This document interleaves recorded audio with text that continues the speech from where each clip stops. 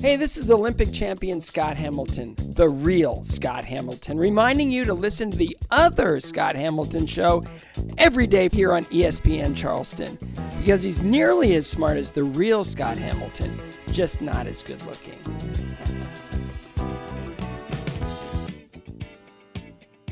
Third hour on a Monday.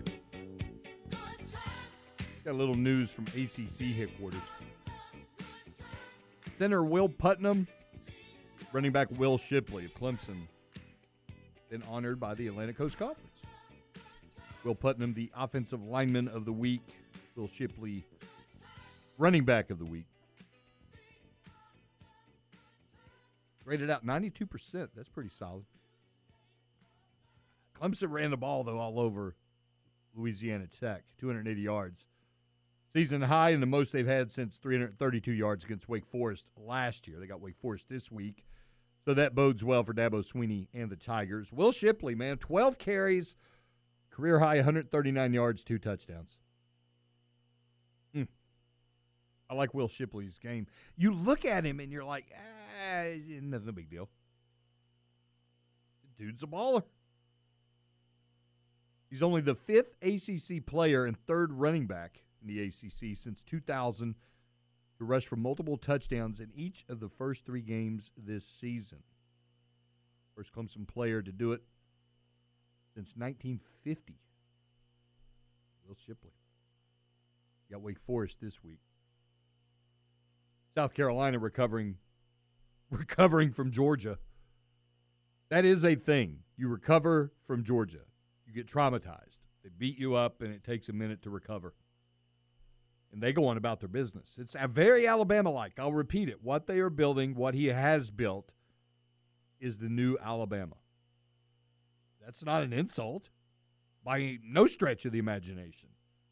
Quite the opposite. It's incredibly high praise.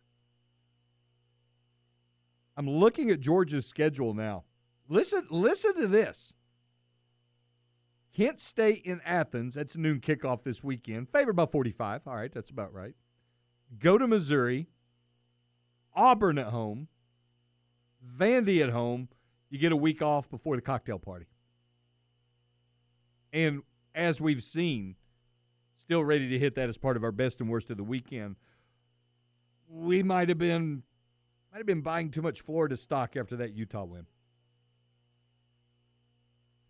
I think that what we are seeing now out of Florida might be what we should probably expect year 1 under Billy Napier.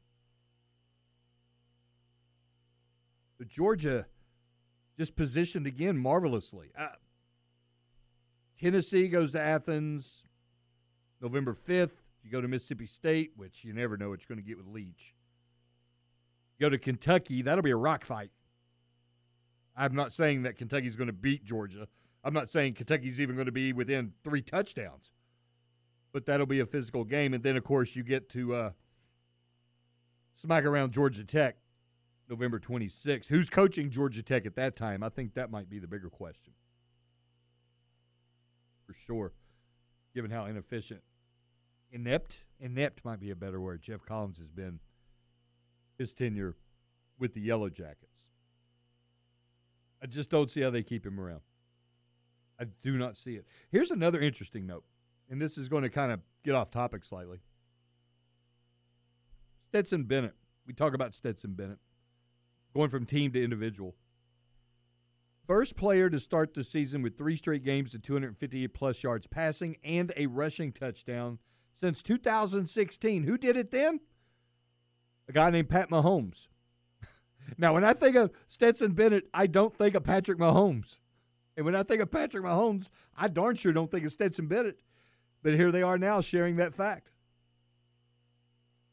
We have been sleeping on Stetson Bennett, the mailman. All he's done is win, and now he's got this confidence about him from having won a national title, from not having to look over his shoulder at a JT Daniels. And he's going out there and just performing marvelously. Legit Heisman Trophy contender. And I know it helps when you have a weapon like Brock Bowers. I get it. I know it helps when you have an offensive line that you can just camp out behind. But you still have to execute. And that's all Stetson Bennett does. He executes. Absolutely incredible to think about what this guy has done. The entire story is fascinating. It really is.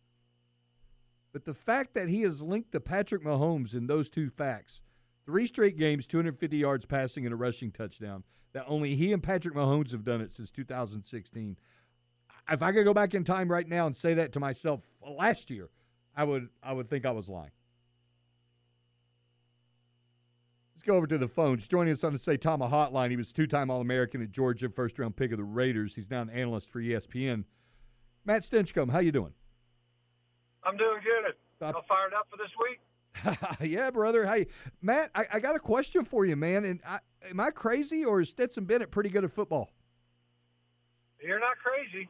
A lot of people out there are, though. They're just unwilling to change their minds. It's an unfortunate thing. Folks have this habit of persisting in an opinion, whether it's founded or unfounded. I don't know that narrative will change for some people, which is just too bad because the facts just aren't with them anymore. Where did we get off the beaten path with him, though? Where did we get sideways and get distracted by it? High school. High school. Yeah, high school. You got to be deemed a good football player in high school for you to actually be a good football player, especially a quarterback. We've built these entire industries in and around recruiting evaluations, which are all a joke.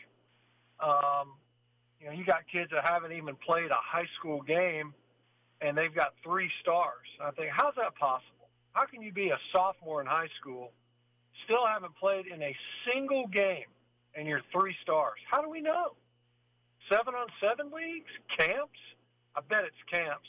Because incidentally, these recruiting services like to burp out their ratings, and they also like to host camps, which is a nice little revenue generator for them. And so you go to enough of their camps, and eventually they think you're a good player. Well, and you hit it on the head, Matt. I mean, it's all about the money. And as a coach, if you're not getting enough of these stars, these 5-star, 4-star recruits or whatever that are hyped up, then in the eyes of the boosters and the people that are cutting you big checks, you're not doing enough to enhance the perception of your program, even though that 5-star player might be as good as that 3-star player. Yeah. I mean, there are coaches out there that will reach out to one of these ridiculous ratings agencies and ask them, hey, I need another star on this guy so we can sign it. I can't sign a 3-star guy. He needs to at least have 4 stars. And we want him either way, but can you give him another star so I don't have to listen to this garbage from our whoever it is fan base? I mean, take Texas A&M, for example. Congrats on your recruiting class. That's fantastic. Recruiting classes have never meant less, ever. The transfer portal says it doesn't matter where you start out, it matters where you end up. But there's an entire swath of our population that all they care about is recruiting. I swear they don't stick around to watch and see if they even play. They just want to win. I want to win signing day. I don't understand that mindset.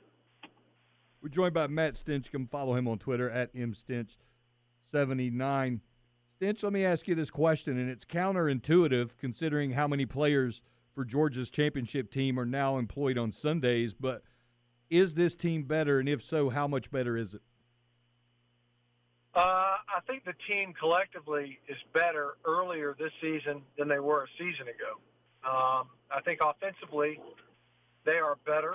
I think that the offense has taken that as a challenge. Even last year, they felt like they could have contributed more, and they didn't. And when you look at the number of returning players, starts, experience, skill set, the offense should be contributing more, and incidentally is so far. And defensively, it's just indicative that, yes, they hemorrhaged a ton of talent to the NFL, but they have recruited really well, but they've developed maybe even better. And there are guys that folks weren't counting on. People forget Jordan Davis was not some 5-star.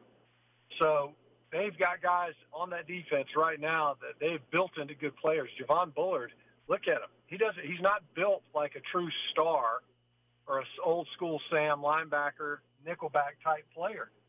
Guy's not even 6 feet tall.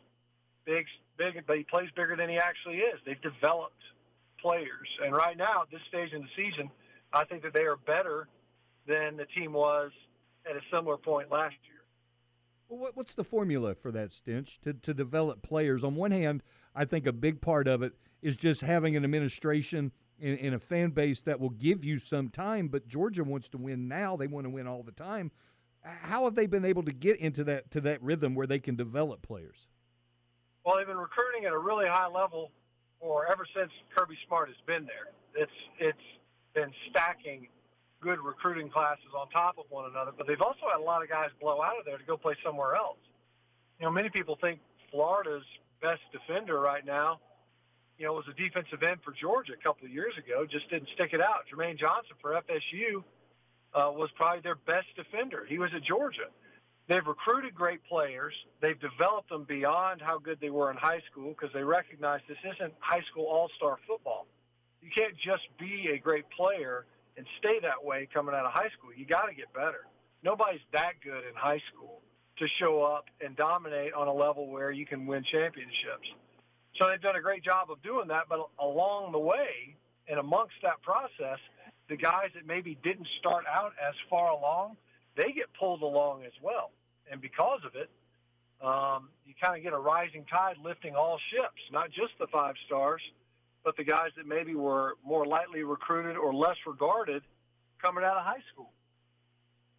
Stinch, I said this earlier in the program, and maybe I'm off the reservation. You're going to set me straight if I am. But I know we got a C.J. Stroud out there. We got a Bryce Young. There are a lot of outstanding dynamic players playing college football this year. But I am of the mind that Brock Bowers, from what I saw at least on Saturday, and maybe I'm a prisoner of the moment, I'm of the mind that he might be the most dynamic and dangerous player in college football. Tell me I'm right. Tell me I'm wrong. Well, that's on the offensive side of the ball, maybe. It'd be really hard for him to pull it off, although he's getting touches in the run game. We're talking about a guy that wasn't even up for the Mackey Award a season ago, which is an embarrassment that award. But there's the Will Andersons of this world who is just a dominant football player, and he got a pick 6 versus ULM. Plays like that matter, especially when you're a defender, and he'll probably have more of those this season. So it will be crowded. I think what would be fun, and the Heisman Trust would be doing itself a service, if they finally expanded their minds beyond the quarterback, running back position. That'd be a real kick in the pants, I think, to get a guy. We've sprinkled in a receiver every now and again. How about a tight end? How about a defensive player? Can we get one of those guys in there? I think that would make a lot of sense. I think it would get a lot more people to actually pay attention to it because otherwise it's become this statistically driven award where you're going, I don't know. Yeah, these guys pile up a bunch of yards. Look at the system. Look at the conference they're playing in. So I think it'd be a lot of fun if Brock Bowers got into that conversation. I think it would make sense. I think it makes sense, and obviously it does make sense. And probably a higher likelihood that a Will Anderson Jr. gets a lot of run when it comes to that type of an award. But we'll see. Everybody's got a Heisman vote. You trip over Heisman votes at the grocery store, so there's a chance that it happens. Well, as one of those guys that you're dodging at the grocery store, I had Will Anderson number 2 last year on my ballot. Perfect. But yep. I'm liking me some Brock Bowers right now. Good. Put him up there. I'm feeling good about him. Stitch, just a couple more minutes before we let you go, please. How big is the gap right now between Georgia and, let's say, Alabama, everybody else? Who's number 3 in the SEC? Oh, man. People are going to try to make a case for Tennessee because the way they're playing offensively, especially. They've played a good team in Pitt, beat them in overtime. I still got questions around the defense and whether or not it's a complete team when you want to talk about really good teams. Arguments will be made for Kentucky. They haven't been at full strength. Chris Rodriguez has not been in the lineup. That will definitely help them. It's just such a well-coached team. So you're hard-pressed to find stars. People talk about Will Levis, but everyone knows who the quarterback is, but who's the star on that team? They're a blue-collar team, but they win games. There's some folks that might want to talk about Arkansas, but it seems like they lose key players every week, so it makes it difficult. They'll get their test in a couple weeks. They get a test this week at A&M. Maybe A&M's righted the ship, so to speak. But then Arkansas gets Alabama, so that's their proving ground. So there's candidates. I don't think that there's a clear-cut answer to who the third best team is. A lot of folks thought it was going to be Florida after the win over Utah, which if you watch that game or even the game this past week, you go, wow, that was some really fortuitous bounces that the Gators got to come away with wins in both of those. I think the likeliest candidates are probably Kentucky, Tennessee, and Arkansas. I like that. I like that about Kentucky especially because they have an identity. That's first and foremost, Stinch. You got to have an identity. Kentucky knows who it is and makes no bones about it. I love Mark Stoops' teams.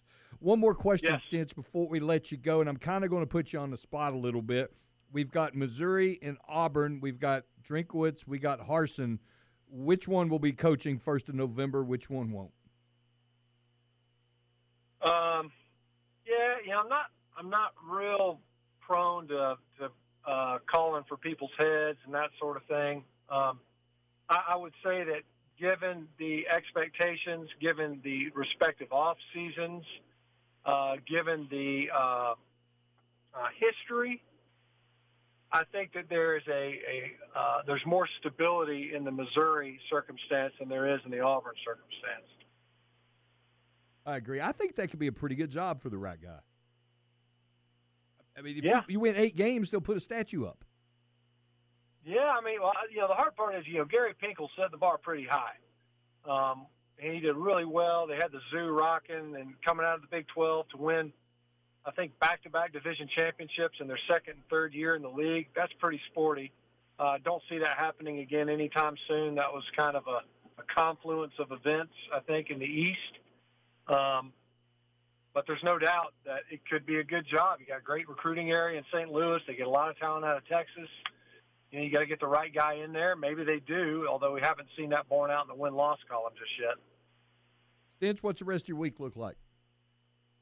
Well, we got Georgia-Kent State on Saturday, so I'll be in Athens meeting with the coaches on Friday. Tomorrow we got the SEC schedule reveal show on SEC Now, so that'll be a lot of fun. Nobody does it like our conference does, where we let folks know way in advance who their teams are going to be playing. Now, what those teams look like is an entirely different conversation in today's time. But there's a whole lot of football. It's a fun week. You got Tennessee, Florida, and Tennessee, of course, is just giddy with the opportunity to get off the losing streak to the Gators. So there should be a lot of fun coming up into Saturday.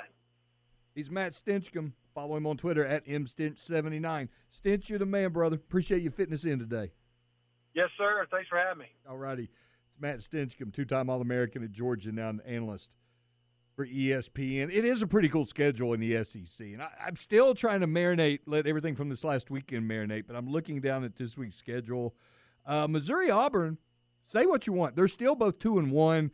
Both coaches on a hot seat. That could be entertaining. Florida-Tennessee, once upon a time, that was the game. That was the game. Once upon a time, Florida-Tennessee, Spurrier versus Fulmer. It was wonderful theater. I'm liking Arkansas and A&M, though I am of the mind that A&M still got major concerns to address. I could see Arkansas right now, 2.5-point underdog in College Station. I could see them pummel Texas A&M. We might put that on our list for the end of the week. We're going to definitely talk about that one. Oh, well, then you got Charlotte at South Carolina. Good bounce-back opportunity for the Gamecocks. Gamecocks right now favored by 22.5 points. Charlotte did get a win, though, and it's kind of incredible how quickly the narrative around that program changed. They got a 42-41 win over Georgia State this past weekend, but we were singing the praises of Will Healy just a couple of years ago. The club in the locker room and all that stuff, and they're going to the bowl game. It was like the Bahamas Bowl or something like that. And like, oh, man, Charlotte football has arrived. They had let Brad Lambert go, the founding father of Charlotte football. It was a good parting and all that, but they bring in this new blood. They bring in this young guy, Will Healy. And Charlotte 49ers, man, it's happening, and then it wasn't.